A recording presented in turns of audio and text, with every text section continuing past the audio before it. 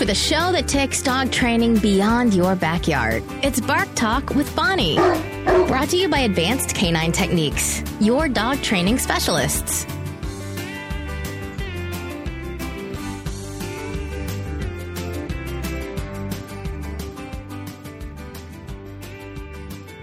Hello, this is Bonnie, and welcome to our third episode of Bark Talk with Bonnie.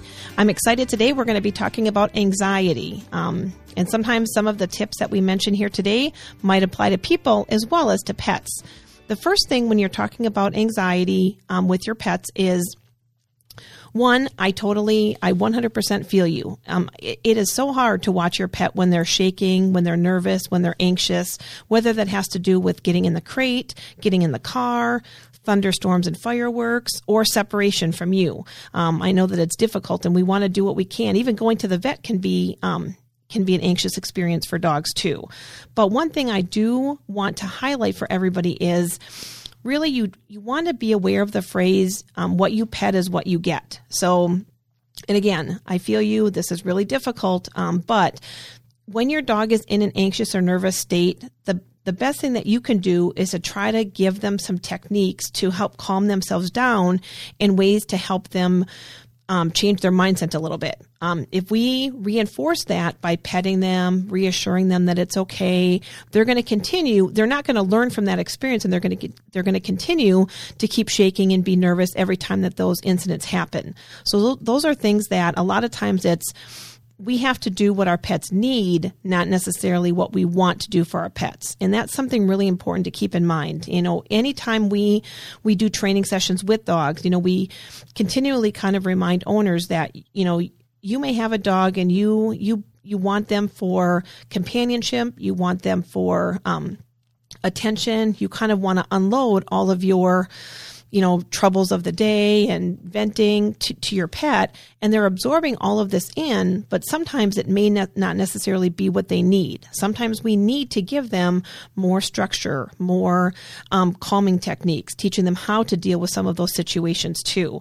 So throughout the episode today, we're going to talk about some different things that different methods that you can try for some of the different anxieties that your dogs may be experiencing. The first thing to think about is looking at times when your dogs may be anxious in the house. And that could be when you put them in the crate, when thunderstorms or fireworks are going off, or when you're separated from them. Sometimes it might just be a few feet away. Sometimes it might be in another room. I know sometimes if you do leave your dog in the house and then you go outside and you close the door, the minute that door closes, all you hear is yipping and barking and whining. And then your immediate response is to rush back in and reassure your pet again, which you can do, but then you'll never leave your house because you're always going to be going back in to reinforce that behavior. So a lot of times what you can do is work on controlling the anxiety in the house first. So we're going to start with crate anxiety. You know, a lot of dogs, a lot of owners don't like to crate their dogs. I am a proponent of crates. I think that they help with potty training. I think it's important for them to learn to be comfortable in a space, and whether it's a crate or an X-pen, some kind of a confined area. And the reason I think that is beneficial, I know sometimes puppies struggle with it when you first bring them home, and it might take 2 or 3 days for them to get acclimated to that crate. But once they do, it becomes a nice, secure spot for them. And then down the road, whether your puppy's 5 or 8 or even like 11 or 12, I just read a story about a 15-year-old dog that had to have surgery and had never acclimated to the crate. And the vet had required the dog to be on crate rest for a certain number of hours a day, every day. And this owner just struggled. Her dog hated the crate. She never got used to the crate. Her dog had to be in a crate due to the cast that was on the leg.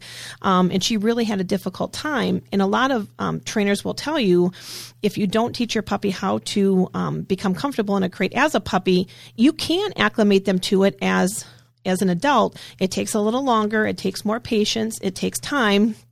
A lot of times people will pay trainers to do this because we can look at your dog objectively. I think a lot of times with your personal pet, it's difficult because your emotions and your feelings are tied into that dog. Whereas I can come in and either see that relationship already developing, and I don't have a relationship with your dog. He hasn't chewed up my shoes. He hasn't jumped on me. He hasn't broken anything. So I can come in as an objective person, and I may be able to see that the dog is anxious, but as an objective third person, I can come in and say, okay, here's some exercises that we're going to try. And I may demonstrate them and then have the owners demonstrate them. But a lot of times, once we see that the dog can cope with noises, going into the crate and not having a panic attack, being comfortable with fireworks and thunderstorms, it makes things a lot easier once you see that, yes, my dog can do this. And I think it's important when you look at anxiety too, to think positive. Yes, my dog has to get through this. Yes, I know my dog can do this. Sometimes, we're quick to judge, oh, my dog hates it. My dog can't do it. My dog doesn't want to. And it's not so much that they don't want to, it's that they haven't taught how to utilize coping skills to help them with that. And that can apply to different, anxiety things with people as well. And a lot of times too, depending on what the issue is that the dog is anxious about, sometimes we will recommend doing a good full vet check with your vet, just to make sure, making sure everything is where it's supposed to be.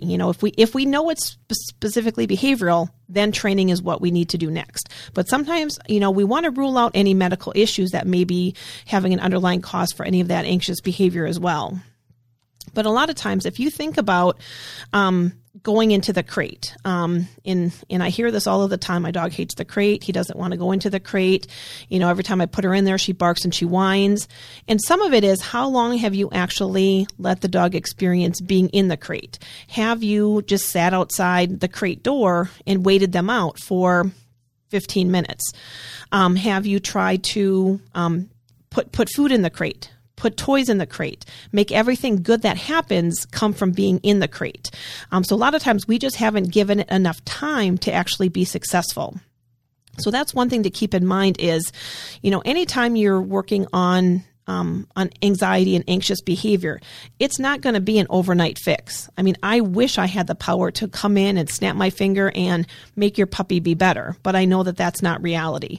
So keep in mind that, whether it's a puppy, whether it's a young adult or a senior dog, there are techniques and tips that we can use that will help them no matter what age they're at.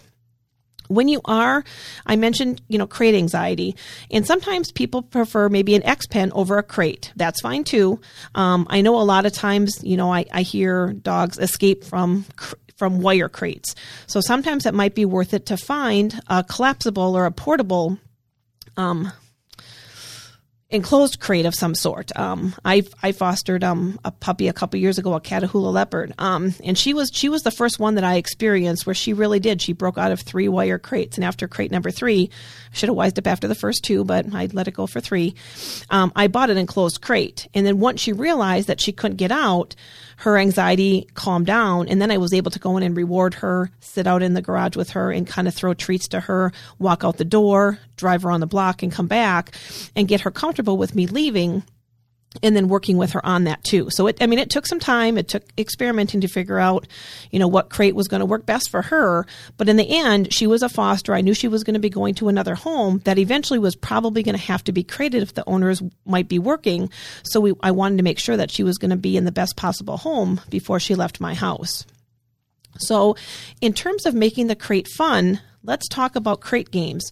You can drop treats in the crate. You can feed them in the crate. You can put their toys in the crate. A lot of times you can open the crate on both ends and just let the dog run through it during the day. Or if it's a double-sided crate or double door crate, have them go in one end and come out the other.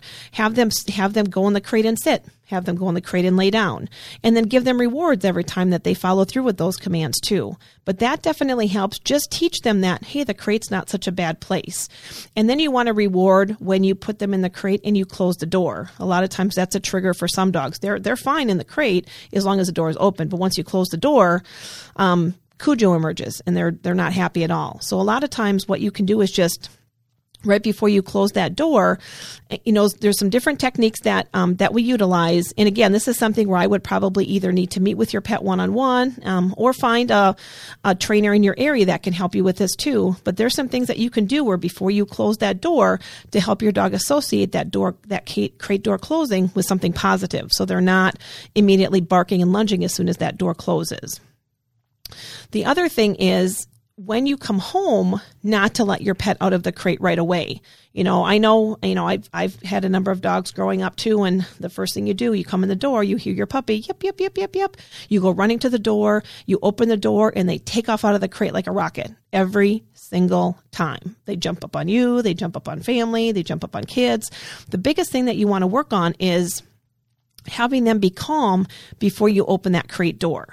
Ideally, I'd like to teach them to be calm before they go in the crate too, but even coming out. So if I come in, I might put my purse down, I might pet my cats, use the restroom, change my clothes.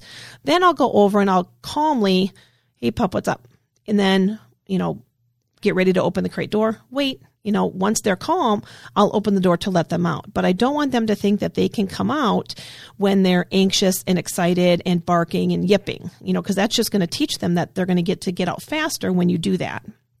So it takes time. And again, for everybody listening, I feel you. I realize how hard this is. And when you're dealing with personal anxiety or with dogs too, sometimes we have to change our habits to help our dogs be successful.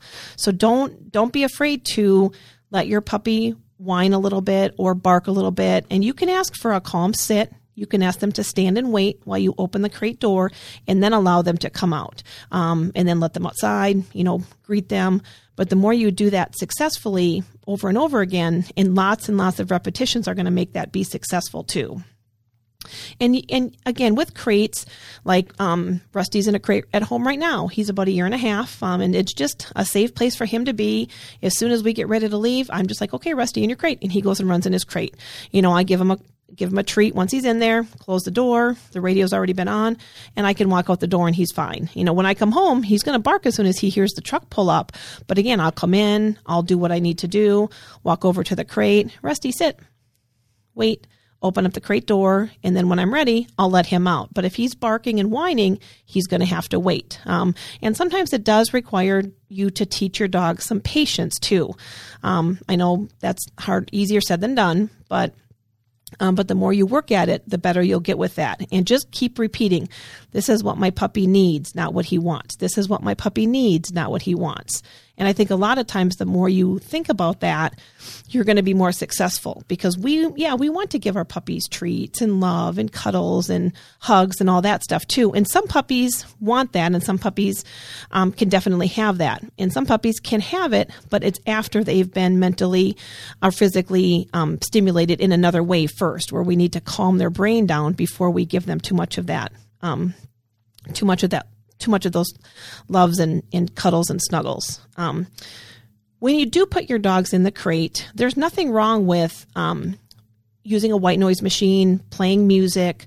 You can definitely diffuse essential oils that are safe if it's something that your puppy can have. I do like them to be in an open area though, so that way it's not the smell isn't all in one area. Sometimes that can be too strong for some pets too. But there are some really calming oils. And again, work with somebody that is familiar with those so we can find reputable oils that are safe. I wouldn't say all oils are going to be good for all dogs. And not all oils will work for everything that you need as well. I know some dogs have had good success with thunder shirts, whether that's for crates or thunderstorms or just anxiety in general.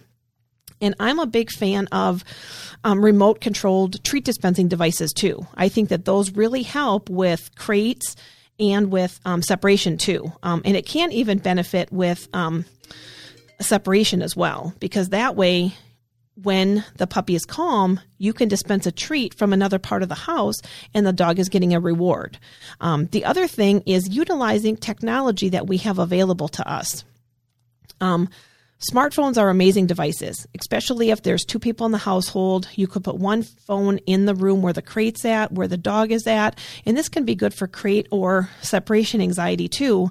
But if you can't actually watch what the dog is doing. And then the minute they take a deep breath, the minute that they close their eyes, the minute that they offer a relaxing body posture, dispense a treat for them. And over time, the dog is going to start to give those calming signals more frequently.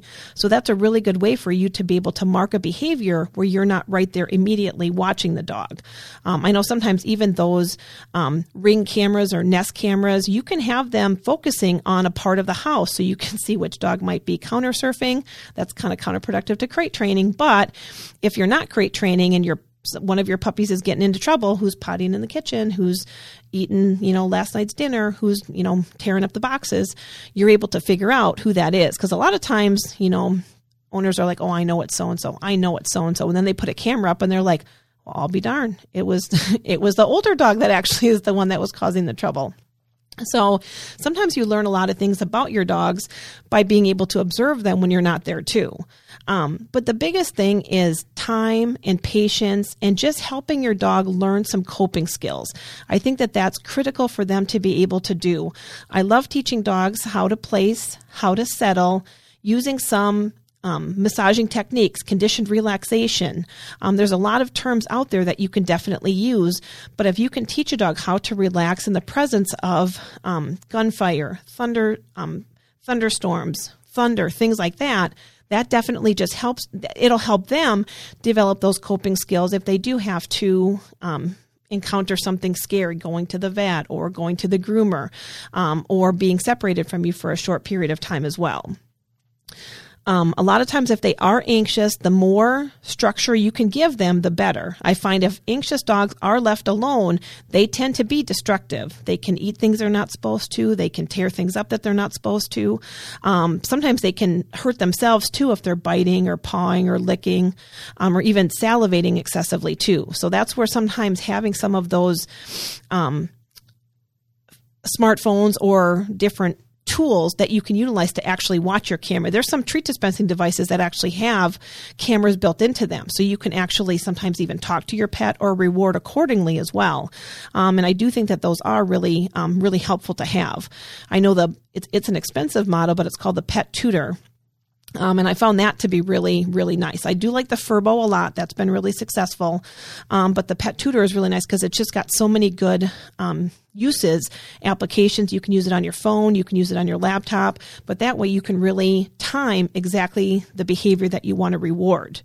But talking about anxious dogs and confining their space, you have to be careful and do that in the vehicle too. I see a lot of dogs that are running loose in the vehicle. They might be seatbelted in, but they have a lot of freedom within the seatbelt too. Whereas if they're in a crate, and it might have to be a crate that's got a blanket over it, or that it's a crate that is enclosed in all of the way too, just so that way they're not running around.